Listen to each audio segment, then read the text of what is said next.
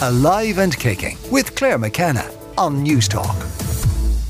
Yes, you can email the show aliveandkicking@newstalk.com or find me on Twitter and Instagram. I'm at Claire McKenna Presents. Coming up on the show this morning, Mark Dignam on the intrusion of motor neuron disease to his life.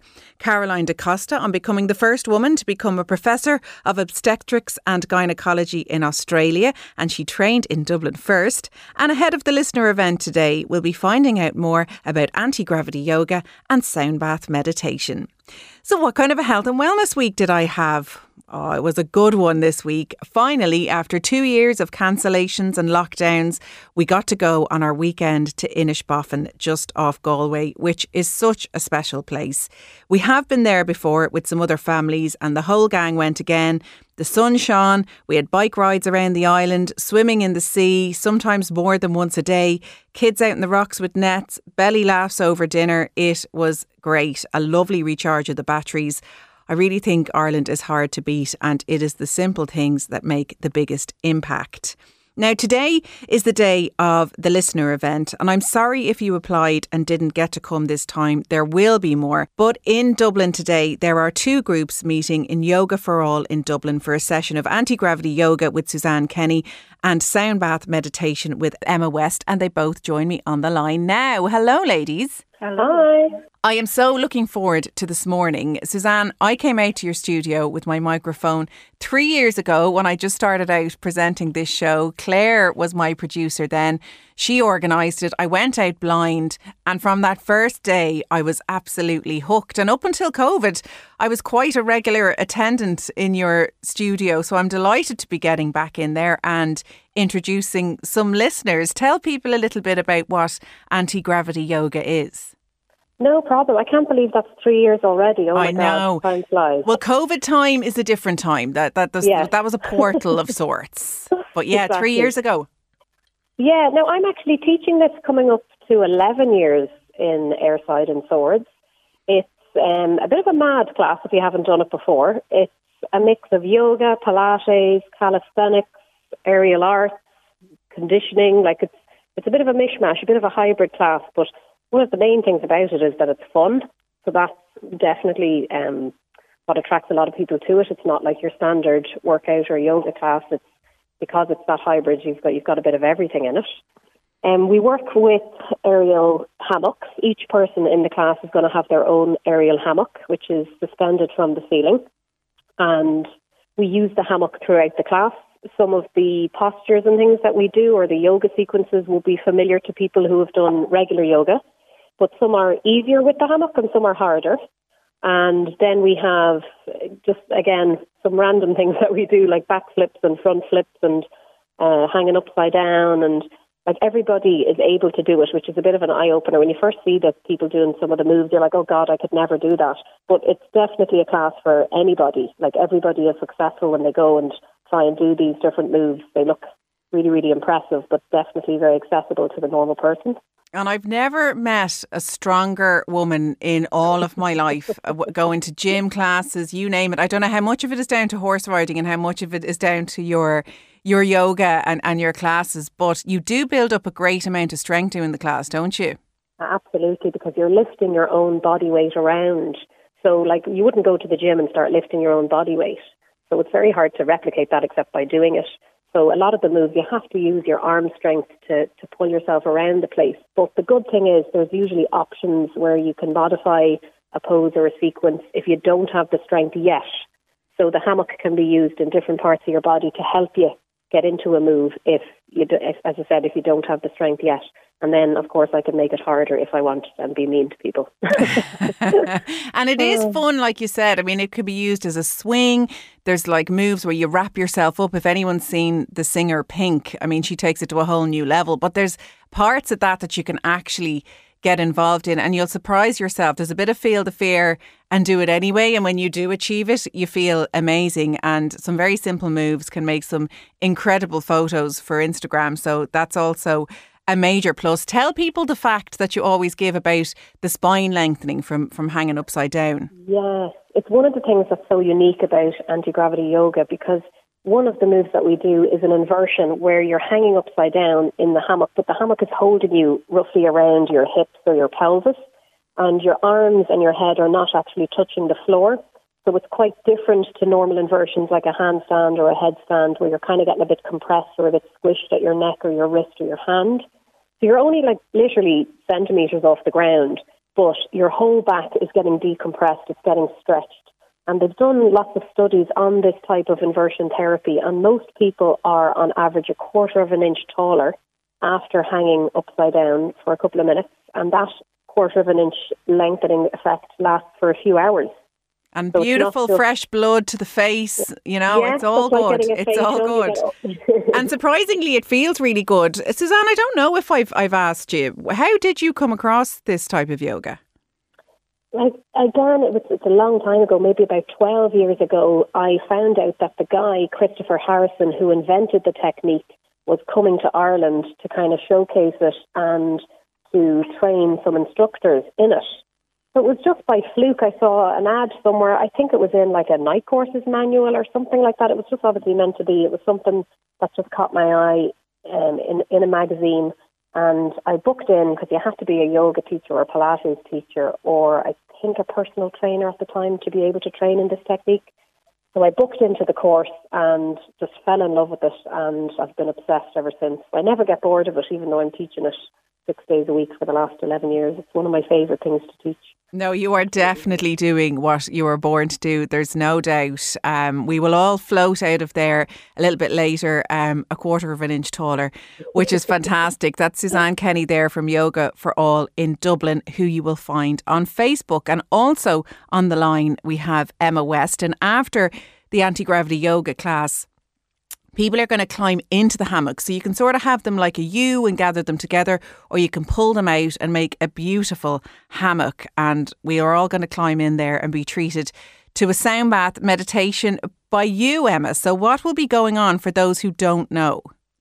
Yeah, I suppose for anybody who hasn't experienced a sound bath or sound meditation before, and what better way to do it, after the yoga, wrapped up and cocooned in this hammock. Like, I'm just going to be so jealous watching everybody as I go around with the sound. I might, push somebody out. I know, I'm only joking. But, so sound healing or sound meditation is really a practice that we use sound and vibrations to really relax the mind and body. It can create shifts within the body, both on a physical and a mental level as well. Really on all the bodies, on the physical, emotional, spiritual and mental bodies. So, it can work through slowing down the brainwave state, really bringing us into that rest and repair. If anybody's been feeling stressed or anxious or anything, it can really work on slowing down the brainwaves and brings us into that kind of optimal state for self-healing. As well, on the physical level, it's great for the sound vibrations that we're going to be receiving in the sound bath by using different instruments, I suppose, such as the Tibetan bowls. We're going to be using crystal bowls. I know everybody's a big fan of them. Some gongs and drums and rattles, all sorts of things that can really stimulate the blood cells. It can really open up the blood supply to all the vital organs. So, and I always say to people as well, you don't need to worry about staying awake if you feel like you're going to drop off and fall asleep. That's absolutely perfect as well. Because the sound, you're not just listening to it through your ears, you're actually receiving it deep down into a cellular level. It doesn't matter if you fall asleep. I always say to people, I take snoring as a sign of a compliment. So, anything goes really, I suppose, just coming along with an open mind and an open heart, really. And just, each sound bath experience is totally unique to one if you've been to any before. So really just coming along with an open mind and an open heart and just enjoying the experience, really. And letting yourself surrender to the sounds as well. Giving yourself permission to relax, I suppose. And I think we have all heard now about the benefits of meditation and getting still, and it's easier said than done. So having a sound to focus on can stop the mind wandering, which it still will, but then a new instrument starts and it's just bringing you back to the present moment, which I think is really, really helpful. How did you come about to be doing something like this, Emma? Yeah, so my story goes way back. I've always been into sound and into music. Like many people, I would have used it when I was younger just as a way to relax. And I didn't really realise what I was doing. Most people would put on a song or whatever to uplift your mood and things like that.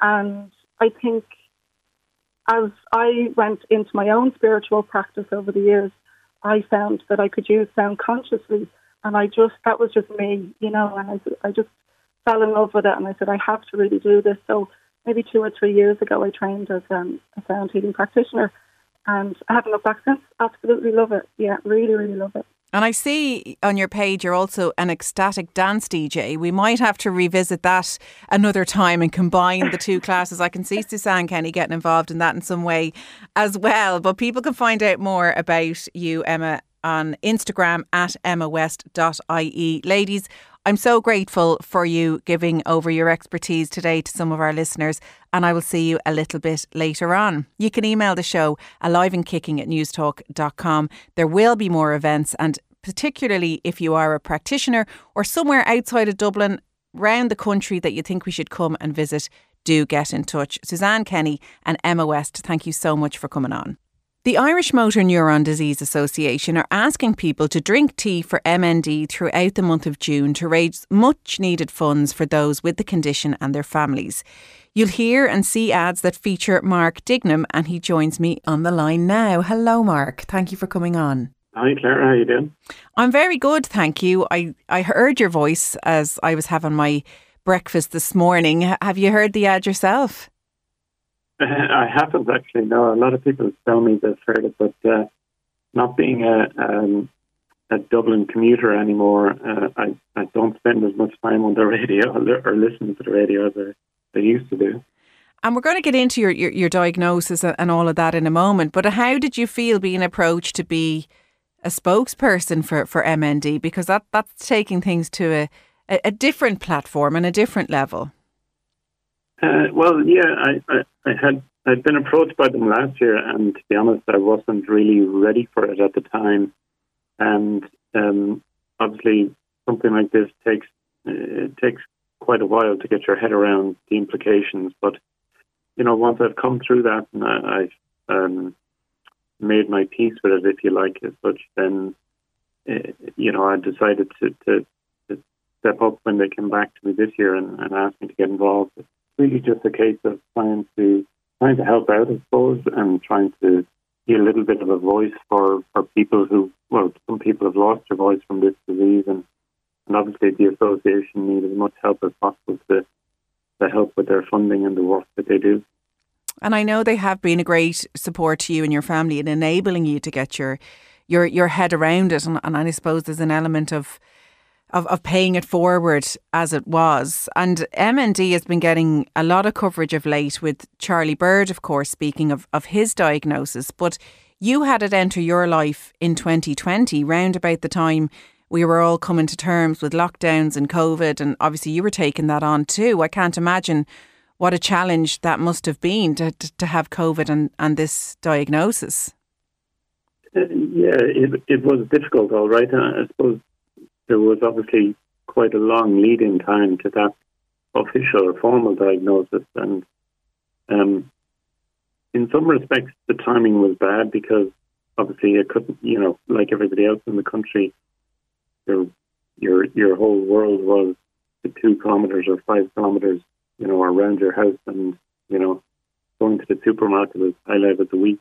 But so I couldn't meet friends or family and explain what had happened or what was happening to me.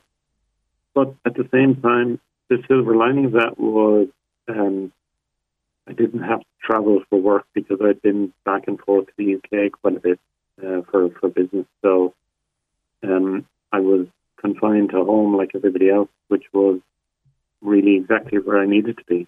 And what were the first symptoms that led you to go to your GP? Was that your first port of call? Well, right back at the very beginning, it started with a limp, and you'll hear that in the radio adverts. It really started something very simply, where I'd always suffered from fallen arches in my feet, and I thought, was on a particular family getaway in Germany, and we were walking around the streets a lot, and I thought, this is, I just kind of overstressed my feet maybe, or something. But it started very innocently like that, and it took a long time for me to try and track it down, and I spent a lot of time thinking. I think it was something innocuous, like foot or an ankle injury or leg injury. But so I actually went to a physio first, and I guess she was the right person, I suppose, in hindsight. But she scared me at the time because she knew something was amiss with the way my muscles in my leg were responding or not responding rather. And what did you know of motor neuron disease at that point? Not a great deal. I'd heard about it, and I knew it was a big one. And at the time when I was going to the physio and still working, still travelling to the UK, I tried to avoid Googling too many symptoms, because you put symptoms like this into Google, you get all kinds of everything, and you end up scaring yourself. But I didn't know a great deal about it, other than it was, as I say, a serious one. And are you able to explain to listeners what it is as it's been explained to you, or as you've come to understand it? Yeah, so I suppose there's a couple of different ways to look at it, and there's a lot of different symptoms, and the symptoms are very individual for different people. So it's really the form of MND that I have is called sporadic, which basically means that it's a random genetic mutation where your nerves don't really control your muscles anymore, don't control them possibly. It's kind of like somebody going around switching off different lights in your house, and you don't really know why. And there's obviously I don't know, millions of nerve endings in your body, and it's like somebody going around switching off little individual parts of those nerves at different times. So you lose control of your muscles in different parts of your body. But in my case, it's very much related to the outer limbs, so the legs and arms. And with somebody like Charlie Bird, obviously affected his voice very quickly.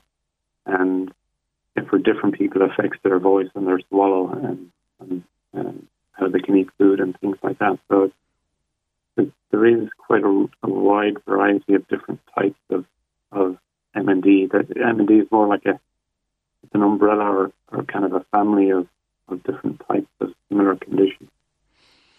And as you said, it's a big one. That's big news to get. Did you have somebody with you when you were told that news?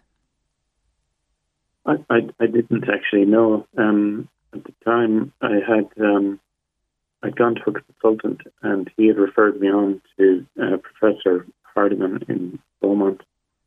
And with the restrictions of COVID that had just started, I thought it was best that I go along by myself rather than having the risk of exposing anybody else in the family to COVID at the time. So no, I went along myself the first day.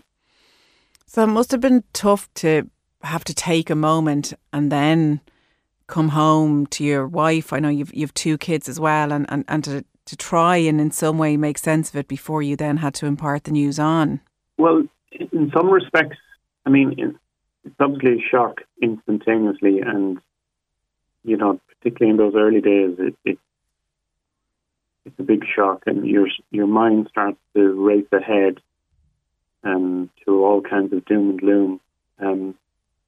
Despite the fact that very early on the professor told me actually I have a very slow progression of the disease. So if it's possible to be lucky with MND, I'm somewhat more lucky than some of my sufferers in that. And, things are changing slowly for me, and they have changed slowly. And therefore I had time to plan a lot of things and to set out, what I wanted to do and what I wanted to change in my life. But I remember driving around the M50 after that diagnosis and feeling more a sense of relief than anything, really, to be honest, that,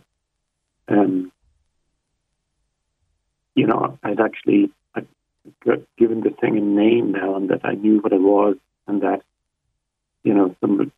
somebody could help me kind of plan out a course of action, really. So it was those kind of conflicting emotions, really. Yeah, of course. And how has life changed then?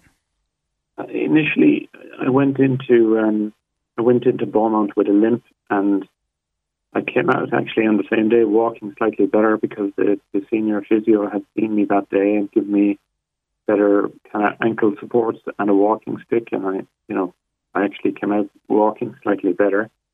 But since then, it's been kind of a slow deterioration where I've had to transition from a walking stick to what's called a rollator, which is basically like a walking frame with 4 little wheels that you push in front of you, and that just helps me walk better and stabilize myself around the house.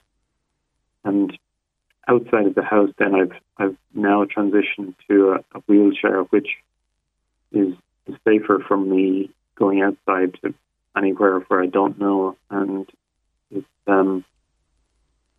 means I get less tired. Another common feature of the disease is that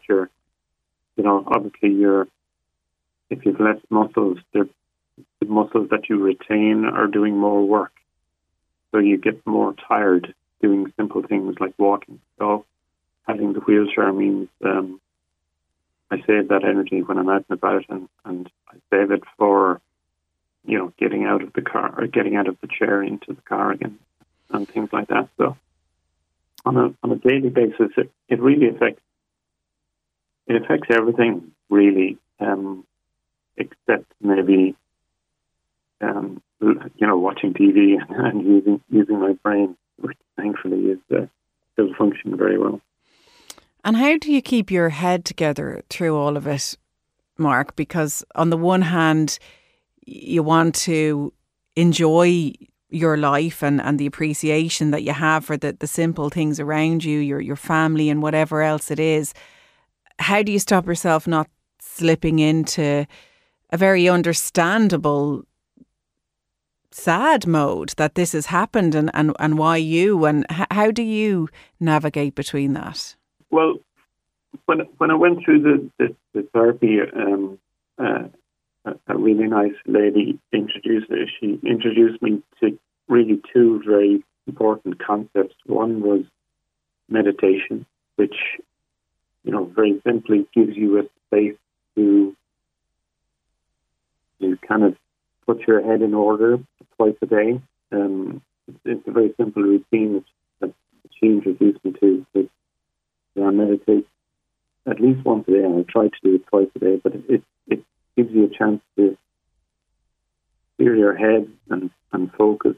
And actually, a lot of that is obviously very, very useful for a lot of people, not just people in my situation. That actually we spend, as a society, we do spend too much time running around doing too many things that we don't really need to do, and stressing about a lot of things.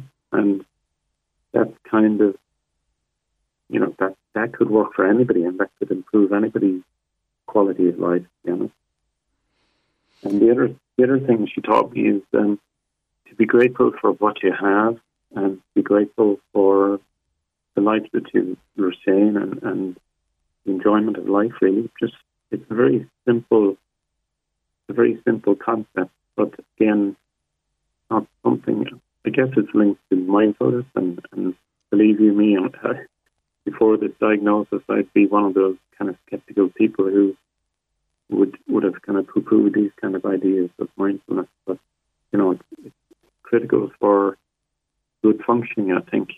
Yeah, and they are such important tools for everybody, and people struggle with it in everyday life. So with an added challenge, it's great that you have them to lean on, but it's absolutely commendable that you can.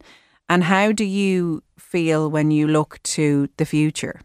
There's conflicting sides of it. Obviously, I know that things are not going to get better. The nature of this disease is degenerative. It's, I will run out of road, so to speak, on certain things that I can do this week, I may not be able to do next month or next year. So I suppose that's the kind of foreboding side of it. But at the same time, I'm grateful, I suppose, that I have that bit of time to try and plan for that, and I can kind of detect and feel how things are changing, so I can plan for changes, the way the house is laid out, or the way I do daily tasks. I can plan for that, and I have to say, there's 100 different ways this disease affects you every day, but there's also 100 different ways you can change your routine. So it might sound a bit vague, but basically, there's generally a way around a lot of things in daily life that you can do differently through different gadgets or help from people who've experienced this before, or from the MND nurses who are totally funded by the IMNDA. And of course, it takes up a huge amount of your life now, but you're more than just MND. You're still Mark, you're still a husband, a dad, a family member, a friend. I'm sure there's still room for all of that too. Yeah, very much so. And that's probably, again, referring to the meditation and the need for gratitude, to express gratitude. That's where that comes in, and that feeds into those parts of your life, because actually since the diagnosis, I think I suppose I've rebalanced my work-life balance, to use that awful cliche, that I focus more on things that make me happy and bring happiness to other people, and trying to find a good balance really going forward and enjoying those aspects of life. Well, it's been an absolute honour to talk with you, and thank you for allowing us into this life experience that you're having, because I think there's lessons for all of us in what you had to say about life and what's important. And you've also really spoken about the supports that are there that are enabling you to still be Mark, and a lot of that is down to the IMNDA, and they are looking for support. And to organise your very own Drink Tea for MND event, all you have to do is visit imnda.ie and register your tea event. For more information, you can email fundraising@imnda.ie. If you can't host a tea event, you can just make a donation, and you can visit their website, fundraise.imnda.ie, and you'll find out more. Mark Dignam, it's been an absolute honour, and I wish you all the very, very best. Thank you so much for talking to me today. Caroline Da Costa spent 5 decades delivering babies and working as an obstetrician and gynaecologist. She's heralded as a woman who helped change the face of reproductive healthcare in Australia. But when she started out, she was told that women weren't trained in women's health. Thankfully, she didn't take no for an answer, and she's documented all her trials and tribulations in her book, The Women's Doc, and she joins me in studio now. Caroline, it's an absolute honour. You are a bit of a superhero, but you seem to be quite humble in all that you've achieved. Oh, absolutely. Thank you very much for inviting me onto the programme. It is a great honour. So you were told no, that you weren't going to be trained in Sydney, and so you came to Dublin, is that right? Well, I had been in Dublin. I did medicine in Dublin, in the College of Surgeons, and then I went to work in Papua New Guinea, which is a large island north of Australia, and quite primitive at that time. And then I went to Sydney thinking that I could train as an obstetrician and gynaecologist, and then I was told there, look, it's a male purview. We don't. It's a male area. Why would you want to do that? Because I'm a woman. Not enough of a reason. So I came back to Dublin, where I was already known, having been a student here, and I was taken on first of all in the Rotunda as a house officer, and then I did 2.5 wonderful years in the Coombe Hospital, where they were very, very supportive. There was never any suggestion that I couldn't be an obstetrician. But there was one point in your time here in Dublin where you were questioned for wearing trousers rather than a skirt. That was at the beginning of my career. The very first day when I went up to the College of Surgeons wearing what I thought was a very smart pantsuit, which I bought in London.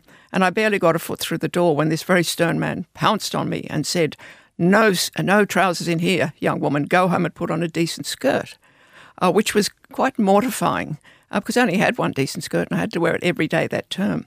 However, help was on the horizon because the miniskirt arrived in Dublin, in Ireland, after that Christmas. And the women of surgeons embraced it wholeheartedly. And we'd come in and this gentleman was called Dr. Gallen. Dr. Gallen would try, "Where's your skirt, miss?" And we would be fingering our thighs and saying, "I'm wearing it, Dr. Gallen." So fairly quickly, the wearing of trousers became acceptable for medical students, female. And you talk in detail in the book about lots of situations and, you change people's names where there's a sensitive subject and you admit yourself, sometimes I don't remember the person's name. But how do you remember the situation in such great detail, the delivering of so many babies and the treatment of so many women? Oh, well, there's a huge number that I don't really remember. And this is difficult if I run into someone in the supermarket who says, "Oh, look," and they're pointing to a 14-year-old and you're desperately trying to think where and when and what and how. But there are some cases, certainly the first one I described, which was one of the very first births I saw as a medical student and was a breech birth, beautifully assisted by a doctor I admired enormously. And I just thought, I want to do that. And I remember many details about that. But there are other stories. Stillbirths I've been involved with. You remember those? They're uncommon enough, I'm glad to say, and I'd like them to be even more uncommon. But you do remember them, and you think, oh, if I'd done something different, it might have been a better outcome. Some cesareans you remember because they were terrifying. Some births you remember because you've really coached the woman, supported her through a difficult pregnancy and perhaps previous difficult pregnancies with poor outcomes, and then she has a good outcome. And there's just so much joy in the room when that happens. So we remember. Do you have any kind of number on the amount of babies you've delivered or women that you've treated? Well, it would be somewhere between 8,000 and 9,000, I think. But some of those would be births where I've just been present in the room in case I'm needed, or I'm supervising a junior doctor or a medical student. So it's many, many thousands. Wow. You mentioned there when you started out your training, there was no ultrasound, which is just begs belief how you would know about breech birth or, what was going on. How did you manage? Well, we'd managed for hundreds of years. People before me. But yes, ultrasound is the most amazing development I've seen in obstetrics in my whole career. But it was careful clinical examination and a fair amount of guesswork. And the developing baby, the fetus, was just an inch or so away on the other side of the abdominal wall, but we knew very little about it in the late 1960s when I began medicine and in the early 1970s when I began to do obstetrics. And I think any of us who've had babies, we all say that to ourselves. But, women can give birth in the middle of the forest, we'll be absolutely fine. And I suppose there is some truth in it, but thank God for medical advancements. Well, the women who gave birth in the forest and came out of it alive. But there will be some who didn't. And there's been a lot of, inverted commas, reproductive wastage over the years. Women have bled to death and not been recorded as that having happened. Maternal mortality, morbidity, and perinatal maternal morbidity and mortality were very high, particularly until the middle of the 19th century, and then even until the middle of the 20th century when there were antibiotics and blood transfusion and things like that developed. So it has meant that birth has become more medicalised, and I think we have to guard against that. But yes, birth is a natural process, but it's not a perfect one. Nature can be very unforgiving. You talk a lot in the book as well about caesarean section, and there seems to be an issue, I think, sometimes for women giving birth, that there's a natural way to give birth and then there's a C-section. Should we just be calling it all natural birth so that there isn't any stigma associated with either? Yes, I don't like the term normal birth because it's very restrictive. It's a woman who between 37 and 42 weeks of pregnancy, having had a normal pregnancy, goes into labour, labour progresses, the baby is pushed out into the world without any intervention or assistance, the placenta is pushed out, and mother and baby are in good condition. Now, in my book, I've described all kinds of births: breech births, caesars, vacuum extractions, forceps, twins, hemorrhages, damage to the pelvic floor, and so on. I don't think those women should be called or regarded as abnormal.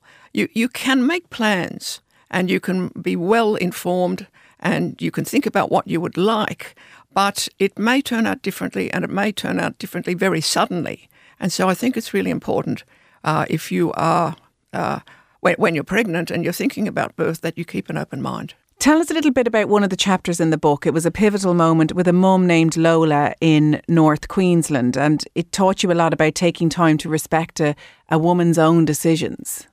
Yes, so I worked in Cairns in far north Queensland for 25 years, and we did a lot of outreach work. It's a very large area of North Queensland and quite remote and rural with a large Aboriginal population. And we would go out, we would fly out and stay out in the country for several days and do clinics and so on. And this woman had been booked in to see me, but she didn't turn up at the clinic. And I was concerned by the details around her case. And I walked down to the river with the midwife from the clinic who knew her. And she said, I think if she sees there's a woman doctor, she'll come up and she'll see you. So we walked down and Lola was fishing and she stopped fishing and she walked away and she walked back into the community. And the midwife I was with, and she said, oh, it looks like she's not going to cooperate. And we went back and we were packing up in the clinic and then Lola appeared. She'd been wearing shorts before and she was wearing a dress and she was wreathed in smiles and she was all ready to have the examination. And she had wanted to go and have a shower before she came to see the woman doctor. And it made me realise I need to think about things from the point of view of the woman. I've been practising for 20 years before then, but I realised, look, I've got to really think around how we manage this. But she then, a diagnosis was reached. She came to Cairns, she had the treatment, and she's been fine. So that was a pivotal moment. Yeah, and just wait sometimes. Yes, give the advice and wait. then just wait. I think it's a really good lesson. And you are a mum of 7 yourself. I mean, you gave birth here in Dublin as a single mum. You literally know motherhood from all different angles and walks of life. Yes, I do. I've been very fortunate to have wonderful children who have been supportive, who learned very quickly what it was like to have an obstetrician as a mother. 2 of my children have done medicine. Neither of them have shown the slightest interest in being obstetricians, but I think they're both good doctors. And it's been a great joy to have had children myself. How did you manage it with studying as a single mum here in Dublin 50 years ago? How did you juggle the childcare and the study? Well, I think I was very naive. I didn't know that anything could go wrong. I was 20 years old and I found a very wonderful woman in Dublin, a widowed woman, a nurse, who ran a small creche, and my son went there, so I had to get him ready in the morning, take him there and leave him and then collect him in the evening. I benefited from the fact that my family were in Australia. I didn't have an Irish family who would be concerned about single motherhood, possibly, although certainly my Australian family were very supportive. And I was brought up in a non-religious household, so I didn't have the feeling that this was sinful. So I managed to not have that baggage, and I just had to deal with how am I going to get through medical school and support this child for the next few years. And it was a bit of a struggle, but one of the things that Irish students did then was to get charter flights to the States in the summer and work for 3 months and save as much as you possibly could. So I did that, and I took him with me 2 years running, and I worked in London, and I indexed medical textbooks and things to make money during the term time. And I think a lot of the time, especially now, you know, we back off asking women, how do you juggle it all? Because men aren't asked the same. But I think the answer is not to stop asking women, it's to start asking men. Yes. Because I think it is commendable to manage the two. And at times it is a struggle and a juggle, but to say it can be done is certainly commendable, as I say. You took part in an interview, Illegitimacy and the Church, back in 1971. Tell us a little bit about that.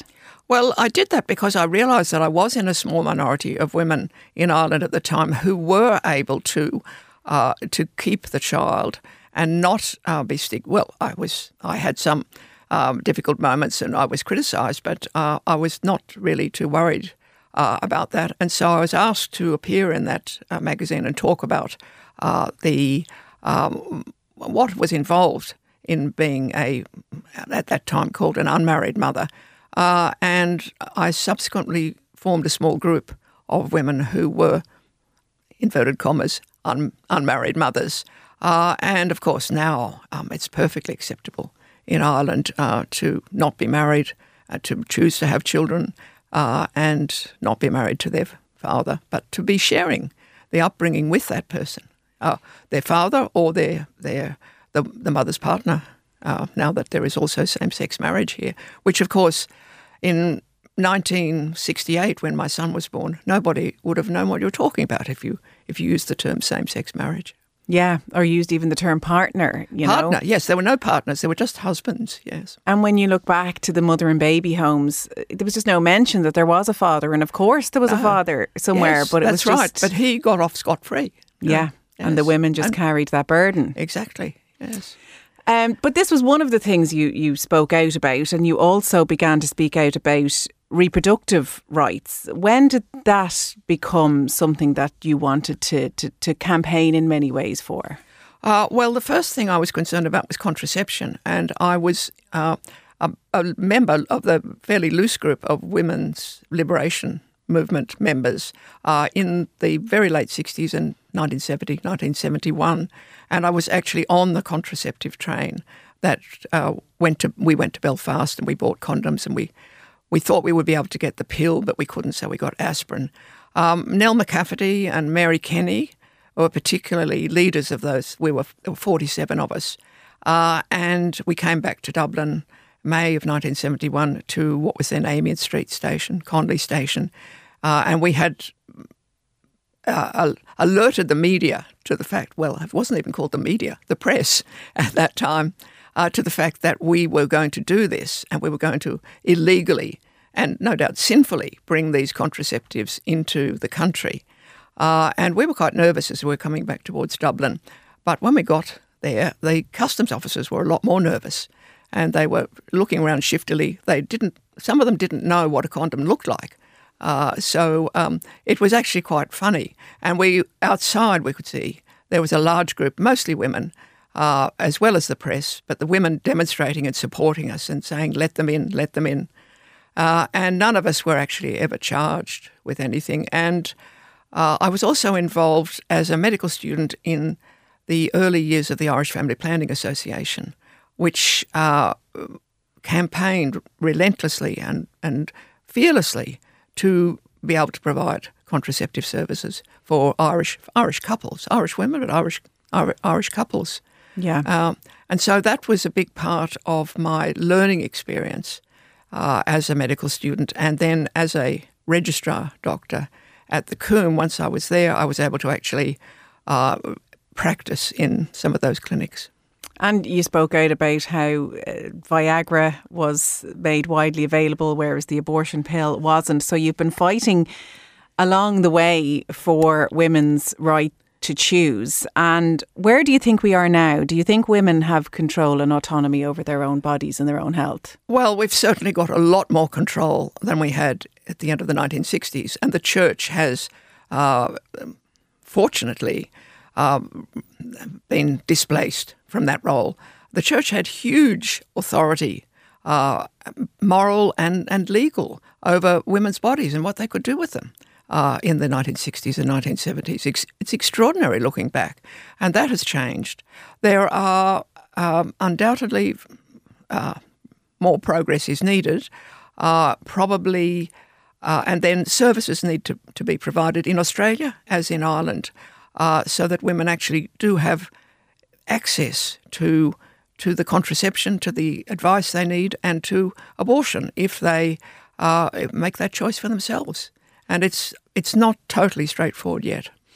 Before I let you go, I would have to ask you something that blew my mind in the book. Aside from the bigger issues like that, we spoke about there being no ultrasound, but there wasn't a pregnancy test kit. You couldn't pee on a stick as is done now. How was pregnancy determined? Well, what you needed was a small animal. And in the case of my own pregnancy, it was a frog or a toad. And these animals were kept, and they were injected with the urine of the woman who might be pregnant in the morning, and changes would come about in their reproductive organs, which had to be looked at under a microscope.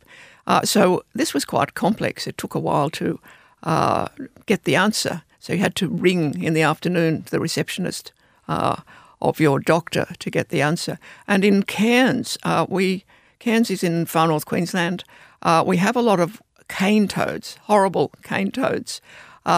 And the pathologists in Cairns back in the early 1960s realised that maybe these cane toads could be useful for these tests, and they were, and they got the children of Cairns to bring them in and paid 6p for cane toad, and sent them all over Australia to provide the basis for pregnancy testing in Australia.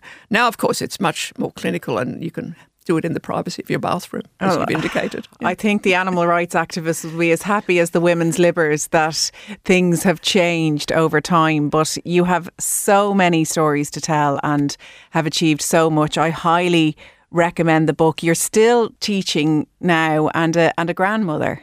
I am. I've got 4 lovely grandchildren. Well, there's a superhero here in our midst who has done incredible work. The book is called The Women's Doc. Caroline De Costa, thank you so much for talking to me today. Thank you very much for having me. And Caroline De Costa will be launching her book in Hodges and Figgis in Dublin on Tuesday. So that's it for Alive and Kicking for this week. My thanks to my producer Aidan McKelvey, to Aoife Breen and Jojo Cordoza, who was on sound. And thanks to you for listening. I will see you next week. Alive and Kicking with Claire McKenna. Sunday morning at 8 on News Talk.